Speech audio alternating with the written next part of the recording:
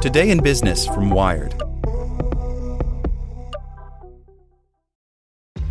This episode is brought to you by ShipStation. You know, some things take a lot of work, like sending little robots to far-off distant planets. And just as that's challenging, so too is running a successful e-commerce business, especially when there's so much to do. So I want to introduce you all to ShipStation. Now, I love using ShipStation because of its easy-to-use dashboard, which makes managing orders and printing labels a breeze and super smooth. Oh, and the customer service is just out of this world. It's exactly what you need to help grow your business. Sign up for your free 60-day trial at shipstation.com/technews. That's shipstation.com/technews. When you need mealtime inspiration, it's worth shopping Kroger, where you'll find over 30,000 mouth-watering choices that excite your inner foodie. And no matter what tasty choice you make, you'll enjoy our everyday low prices, plus extra ways to save, like digital coupons worth over $600 each week. You can also save up to $1 off per gallon at the pump with fuel points. More savings and more inspiring flavors make shopping Kroger worth it every time. Kroger, fresh for everyone. Fuel restrictions apply. Today in Business from Wired. Energy firms are going green by offloading dirty coal plants. In the EU, phasing out emissions often means paying someone to take over polluting plants and keep them running. By Yannick Rack. In April 2021, Anna Borg, the CEO of energy giant Vattenfall, addressed a virtual crowd of business leaders and politicians at U.S. President Joe Biden's Leaders Summit on Climate. She proudly proclaimed that the company was phasing out its emissions and helping customers do the same. "This is not our sustainability strategy," Borg said. "It's our business strategy, and it is sustainable." But there was a catch. Vattenfall has not actually phased out the vast majority of its emissions. It simply paid someone else to take them. Under its then CEO, Magnus Hall, the company struck a deal in 2016 to offload 4 of its most polluting power plants and several coal mines to Energetyczny a Promysłowy Holding, or EPH, a private company controlled by Czech billionaire Daniel Kretinsky, who partnered with private equity firm PPF Investments to acquire the assets.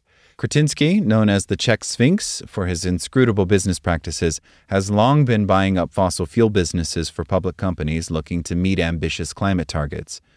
The deal made sense for Vattenfall. The state-owned company had been under pressure from the Swedish government to lower its carbon footprint by getting rid of the power plants and their coal pits, which sprawl across a vast stretch of eastern Germany close to the Polish border.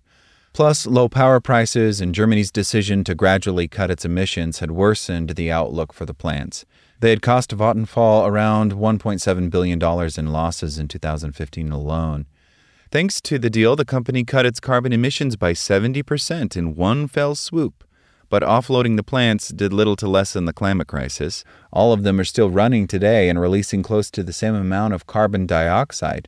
They produced 235 million tons in the 4 years following the sale, compared to 263 million between 2012 and 2015, when they were still owned by Vattenfall, according to EU data collected by the Europe Beyond Coal campaign. On a yearly basis, the plants make up roughly 8% of the entire emissions produced by Germany, Europe's largest economy. In a statement to Wired, Vattenfall's head of sustainability, Annika Romskold, defended the sale as a strategic decision to shift Vattenfall's business to renewables and lower its carbon exposure. Vattenfall is far from the only company that has ditched polluting assets to boast about green credentials. Major utilities, including ENGIE, E.ON, and AES, have also sold some of their most polluting power plants, in some cases to EPH, Kretinsky's company. Big oil companies have also been getting rid of oil and gas fields to reach emissions targets. The 5 largest Western oil firms have divested more than $28 billion in assets since 2018, according to consultancy Wood Mackenzie. Even Ørsted, the ultimate clean energy success story in 2016, sold its fossil fuel business to Ineos Group, the chemicals giant owned by British billionaire Jim Ratcliffe, to help its much-lauded transformation into a wind power juggernaut. Energy companies' sell-off of fossil fuel assets is obviously a big problem, says Peter de Poos, a senior policy advisor at environmental think tank E3G. It shows that they haven't really taken this seriously. Plenty of firms have also closed coal plants and replaced them with cleaner alternatives. In Europe, coal generation has dropped by roughly 40% over the past decade, according to think tank Ember, while wind and solar power have grown thanks to state subsidies and advances in renewable technology. But many of the coal plants that were simply sold off have stayed on the grid for years.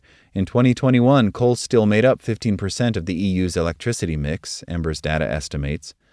Now, Europe's ongoing shortage of natural gas has compounded the problem by both raising electricity prices and making it comparatively cheaper for power producers to fire up their coal plants. Experts say this dynamic could persist for years if gas remains scarce, which is not unlikely.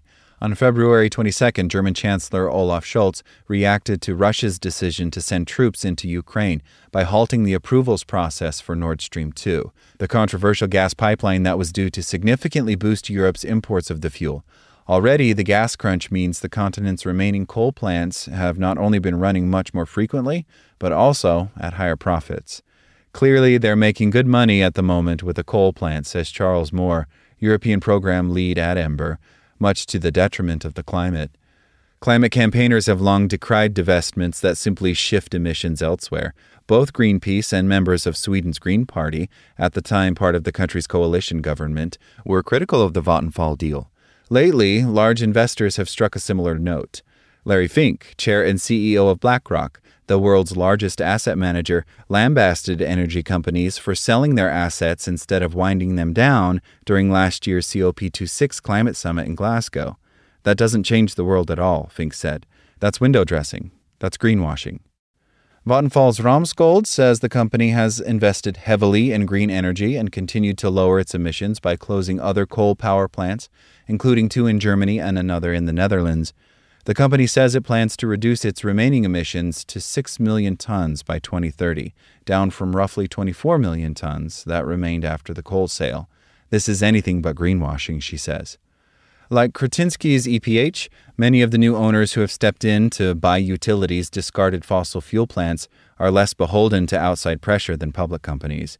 Private equity firms alone have bought up $60 billion in oil, gas, and coal assets over the past 2 years, according to PitchBook data cited by The Economist.